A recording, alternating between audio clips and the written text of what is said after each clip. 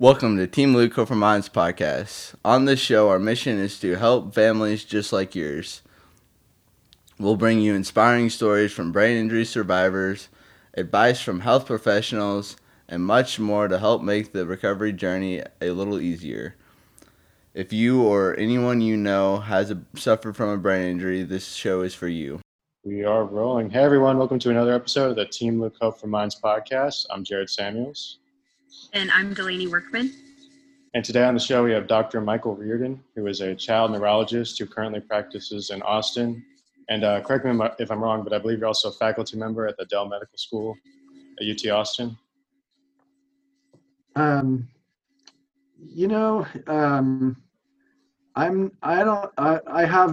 not officially on the Dell Medical School faculty at this time. I've been really focused on with my private practice and clinical work, and I'm not really I don't really have any affiliation with the medical school at this time.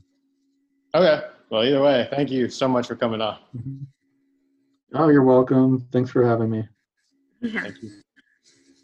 All right. Can you tell us your story? How did you become interested in neurology, and what set you down this path? Yeah. So I did have a lot of personal experience early on in my life that I think set me toward neurology and neuroscience. I had my youngest sister, who was the youngest of 5 kids. She had developmental delays, and she started having seizures at a really young age.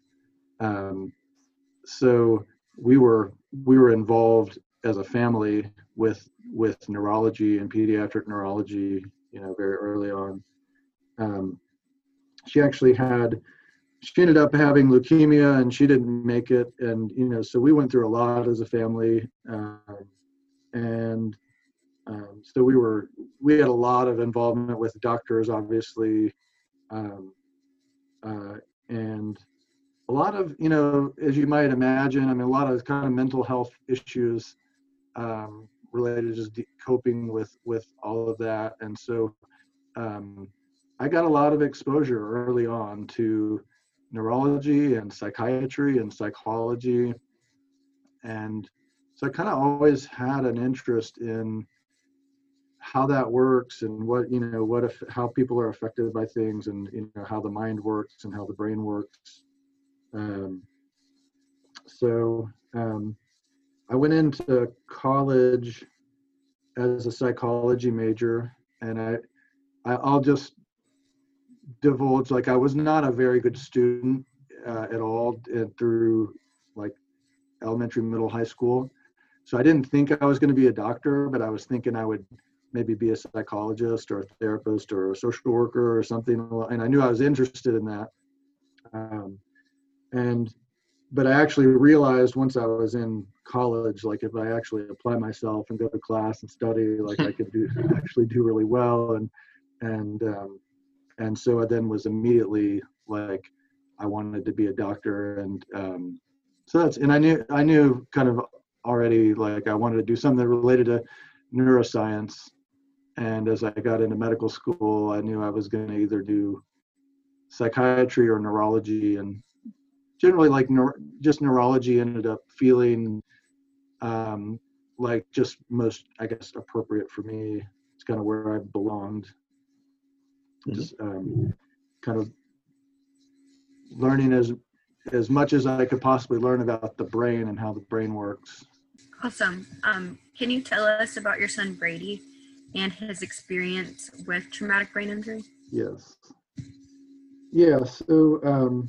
So Brady is he's my one of my 3 boys. He's the youngest of 3 boys. He's currently he's 17, almost 18. He'll be 18 in March. So Brady was in a really severe car accident a year and a couple months ago. It was October of 2019. He was driving home from a school function at night. It was rainy, dark. Something happened. We have no idea exactly how it happened, but he collided with another car. He was rolled over, pinned under the dash. It was a severe injury. He was very close to not making it. So he had pretty, very substantial brain injury. There was bleeding in his brain. He had what's called diffuse axonal injury or traumatic axonal injury. So basically, neurons get sort of torn and sheared and torn and disconnected, and there was bleeding involved.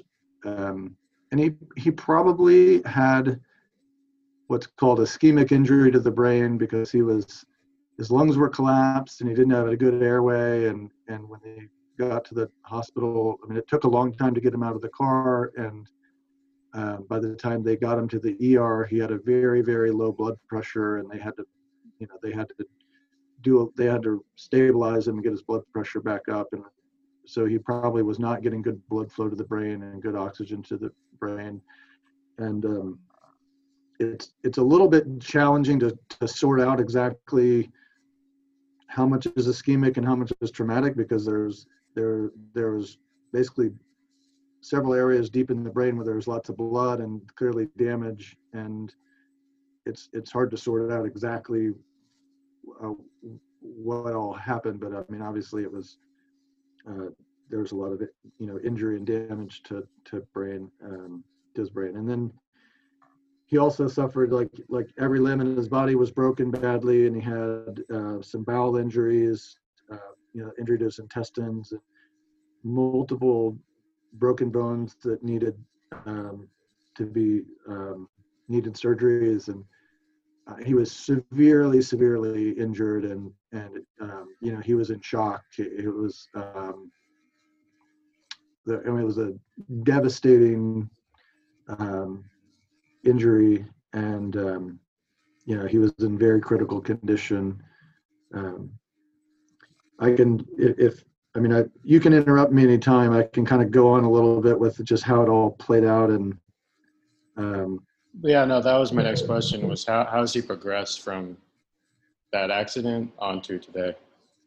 So and I know, I mean, I could go, I'll try not to take too long. But so he was obviously, very sick, very critically injured in the ICU. He was, because of the brain injury, he was in a pretty deep coma. I mean, he was completely unresponsive for about a week. And in the meantime, and because of the bleeding in the brain and the traumatic injury to the brain, there was swelling and increased pressure in the brain, and they had to put a drain in his, to help siphon off fluid to try to equalize the pressure. They had, there was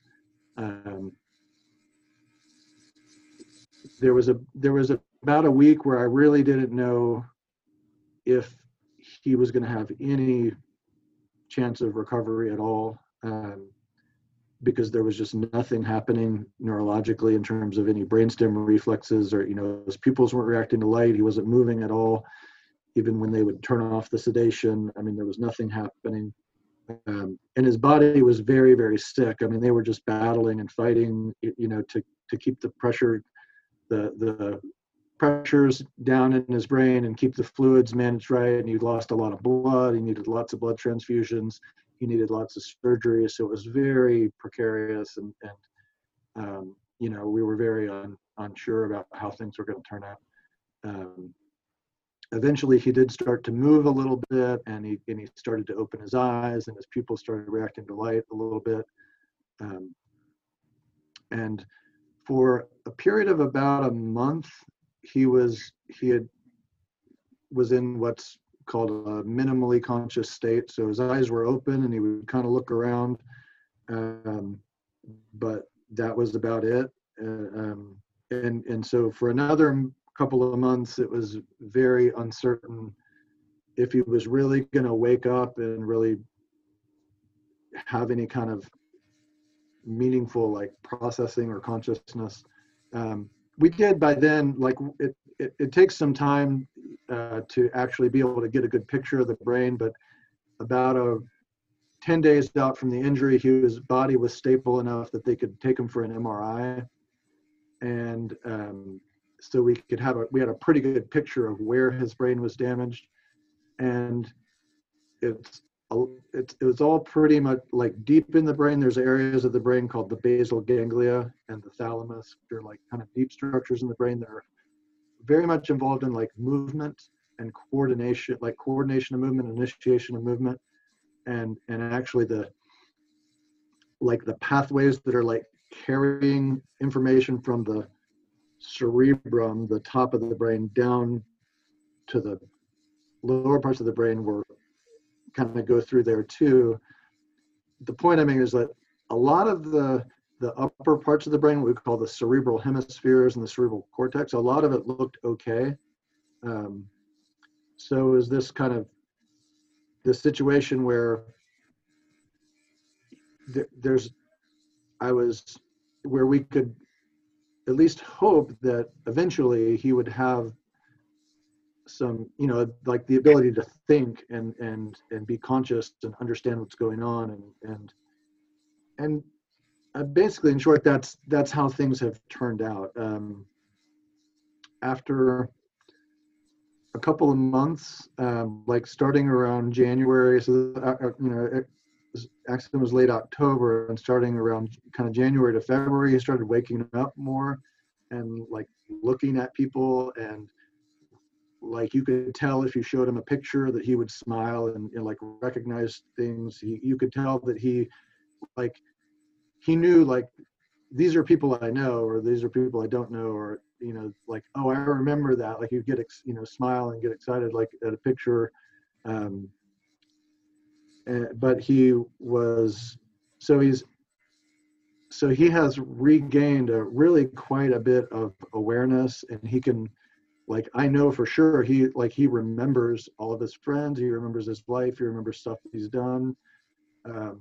He can, and by about March, I started to recognize that he could read words. Because like if I wrote something that was like an inside joke or something I knew he would laugh at it.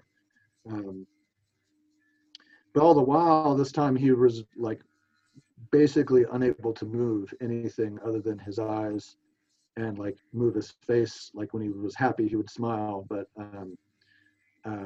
he was almost completely quadriplegic. And basically the way things have panned out so far, it's been a little, a year and 2.5 months now.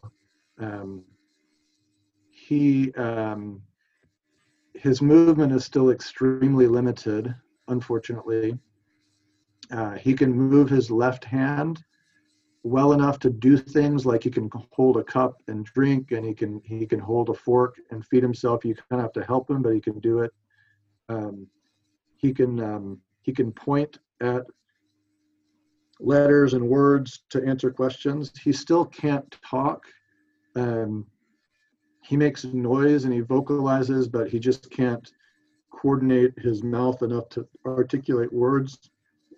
But he clearly understands pretty much anything we talk about, and I can either ask him questions or write out questions, and he can point to answers, and either I or his therapist can test him, and like he's back in school now, like he has a homebound teacher, and they like read him stuff and then ask him questions, and he answers the questions.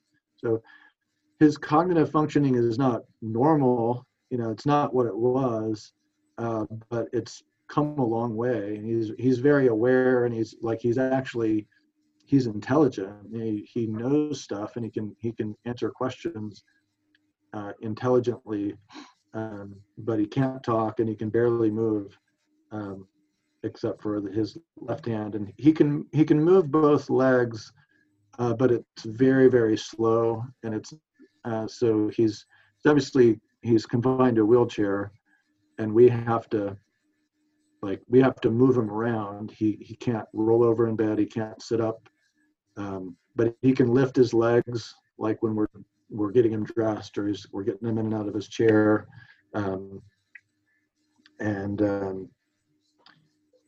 that's kind of where we're at. So I'll let you guys ask me other questions from there, I guess. Oh, no, I mean, that sounds like a pretty remarkable improvement in a year Mm-hmm. from where he was. So, Yeah. do you believe that your practice and your experience as a neurologist, do you think that helped in any way from either a treatment or an emotional perspective with his injury? Yes. Definitely the answer is yes. I mean, it definitely helped. And here's why. You know, if you're a parent and you have a child that, you know, develops some kind of a disease or illness or medical problem, I think it's, you know, I can't speak for every single parent, obviously, but I know, you know, I think I have a pretty good perspective as a pediatric doctor. I've been doing this for a while. You know, if you're a parent and your kid's sick, you want to know everything you can about what's going on. I mean, it's like, if you suddenly find out that your child has cancer, like you want to know everything about it. You know, you want to be an oncologist. If you find out that your child is having seizures and they have epilepsy, like you want to know as much as you can.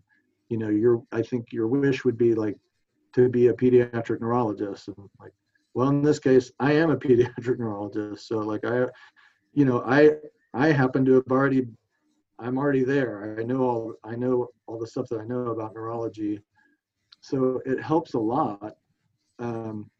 It doesn't make it any less painful, you know. It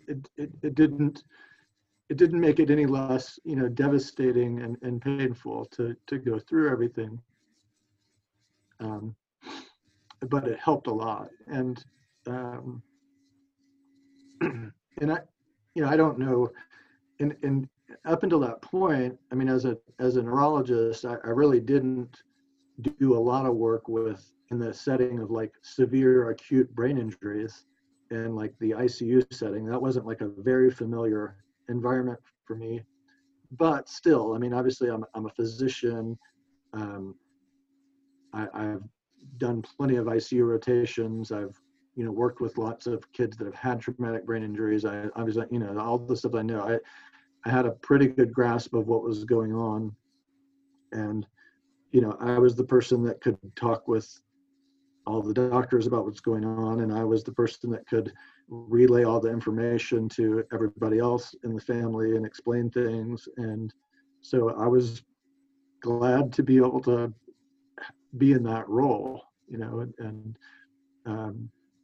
so yeah, it was very helpful. And it was, you know, if you have to be in that situation, you know, that's it then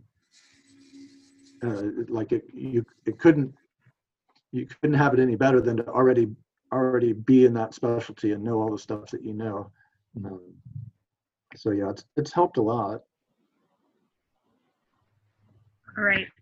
Do you think your experience as a parent has changed your experience or like perspective as a doctor? Yeah, I really think so. You know, I think I think it helps a lot if you're a pediatric physician, if you have your own kids and you live with kids and I think that helps in being able to relate to parents and the kids. I think one thing that's kind of interesting is, you know, when I first was, like, all three of my kids were basically born as I was going through residency and just starting out.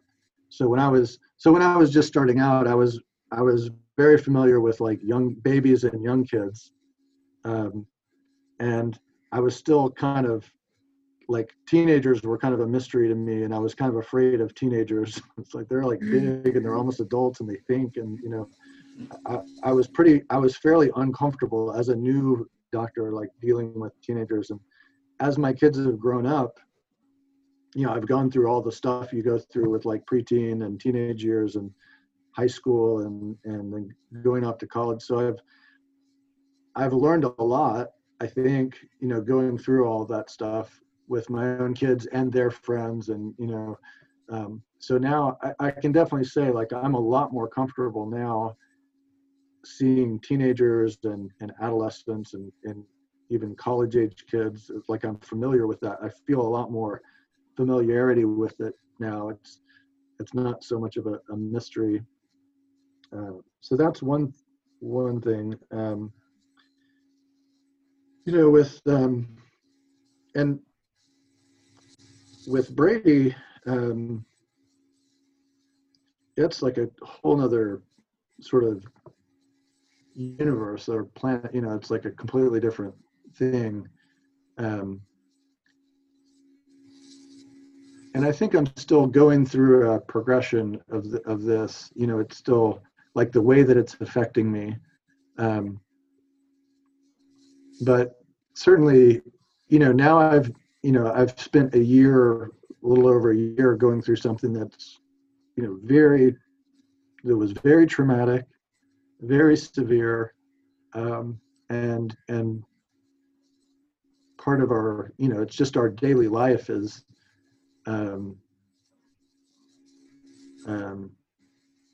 working with things that are, where Brady's very limited and what he's able to do. There's a lot of caretaking. So I can, I think that I'm becoming like, now I can relate even more to families who have kids who have really severe neurological impairments and limitations and challenges. And I didn't want this, but now I have personal experience of what it's like with some of these things. And so it gives me even, more of a way to like relate and connect with families that are going through stuff. Mm-hmm. Definitely. What tools have you used in your practice or with your son that you would recommend to other parents? Now you're getting to the hard questions. Well, so one thing that comes to my mind is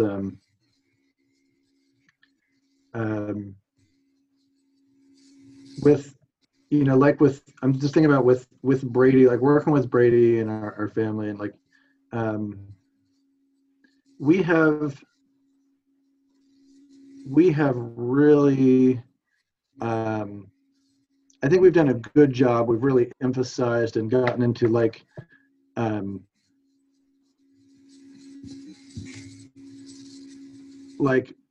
just trying to accept where Brady is at whatever time frame, and like and like bringing, it's kind of hard to articulate this, like bringing like love and joy into the situation, even despite how hard it is. Like so I'm just thinking about like all the things that we know Brady loves, like the music that he likes, songs, video, like TikTok videos and TV shows that he likes or whatever. Like we're constantly, like just trying to make him happy and bring things in that are familiar to him and that we know will kind of get, make him happy and also make him kind of motivated, give him a spark. And I think that's been really helpful and really successful. Like we're just as a family, we're really into music, and Brady's always been really into music, and we get out instruments, and we'll give him a ukulele, and he'll like, with his one left hand, he's plucking on the ukulele and he gets really excited about it.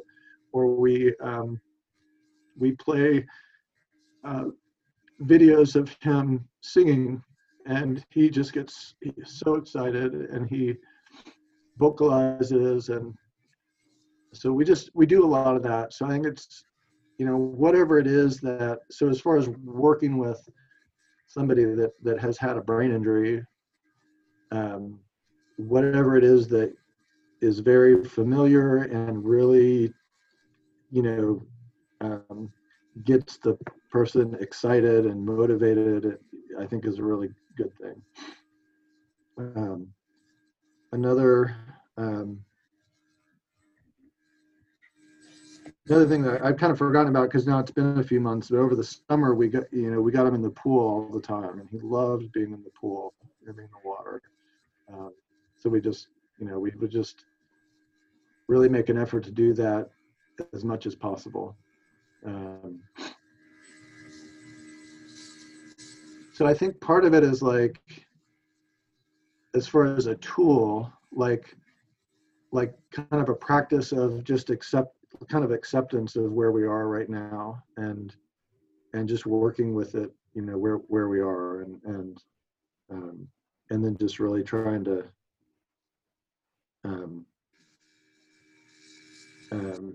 kind of bring out the happy emotions and positive emotions. No, that's great. I remember in my injury, I couldn't do anything, so I would just watch basketball games because I love basketball. There's this kind of way for me to like bring in joy, as you talk about. Mm-hmm. It says we have 9 minutes left for some reason, so we're going to go to the. I just noticed that. Yeah, so we'll go to that. We'll go to the last question. What, so when we ask everyone, I think you'll have a really unique perspective. What are your top 3 recommendations for a parent or a caregiver who's dealing with someone that has a brain injury? Okay. So, I think this is, I find this challenging because I think it's really hard to like make a recommendation or give somebody advice that you don't know, so I think there's just so many different ways of being, and and with brain injury, there's so many different variations and differences, and so what might work for us may not work for somebody else. But so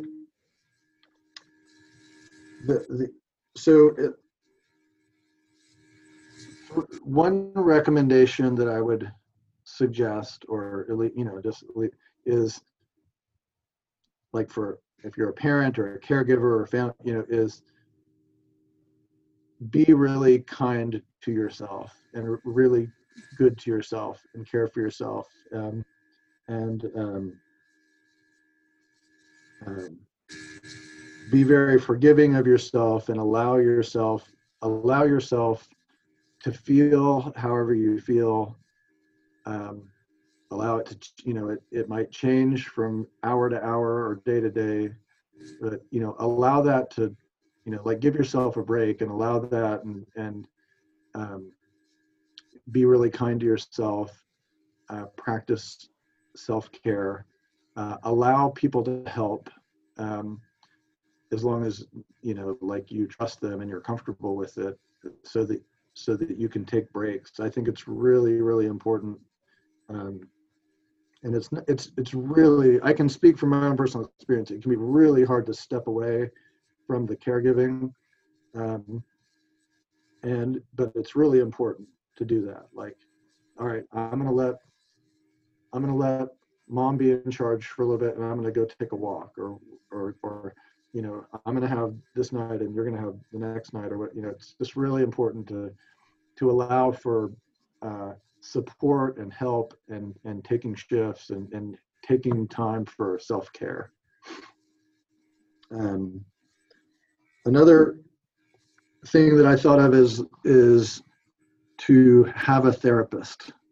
I think that's a really, if you're a parent or a loved one, who's somebody who's had a severe brain injury, that's a really good resource, or at least some really good source of support, counseling, somebody that you can vent and talk to, and say whatever whatever you have to say. And then maybe kind of along the same lines, or kind of related, I would say, like, have some kind of spiritual practice.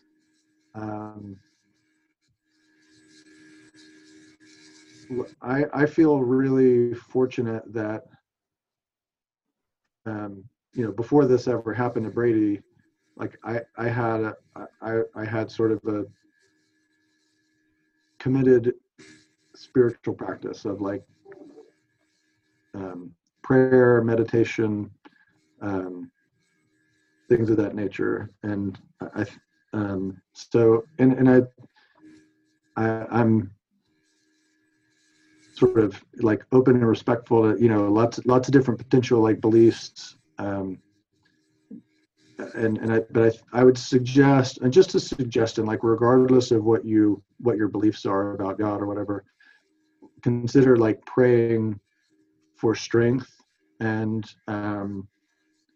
like serenity and acceptance and strength, and just to get through. Like, I think that there's something that's meaningful, or that can be helpful, like, a daily practice of prayer, and particularly, like, asking for, like, for yourself, like, strength and courage and wisdom and peace, and, like, which is not easy to come by if you're you have a child that's been injured or is very sick. But I think it makes a difference, and this is just a suggestion, or that's something that's been important for me. Oh, no, thank you very much. This was a really powerful interview, and I really appreciate you coming on. And, like, can I just add one more that's sort of maybe a little bit more practical? Yeah. About, like, like, brain injury, which is, like, listen to a lot of different perspectives, and as far as, like, medical advice or recommendations, or potential treatments, and then you gotta, like, kind of follow your gut, or your intuition about what's the right thing to do. Mm-hmm. And I think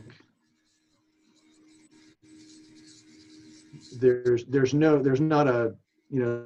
one blueprint for how to do it, like how to go through, how to do therapy, or how to help somebody recover, or how to recover if you've had a brain injury. But there's a lot out there, and I think it's important to seek out advice and read things and hear people's perspectives, but then you got to go back to, like, what feels right to you. Mm-hmm. Great. Well, thank you so much for coming on. Really appreciate it. You're very welcome. Yeah. Thanks for having me. Thank you. Thank you for listening to Team Luke Hope for Minds podcast. If you want to learn more, check out our website, teamlukehopeforminds.org, or follow us on Facebook, Instagram, or Twitter. See y'all next time.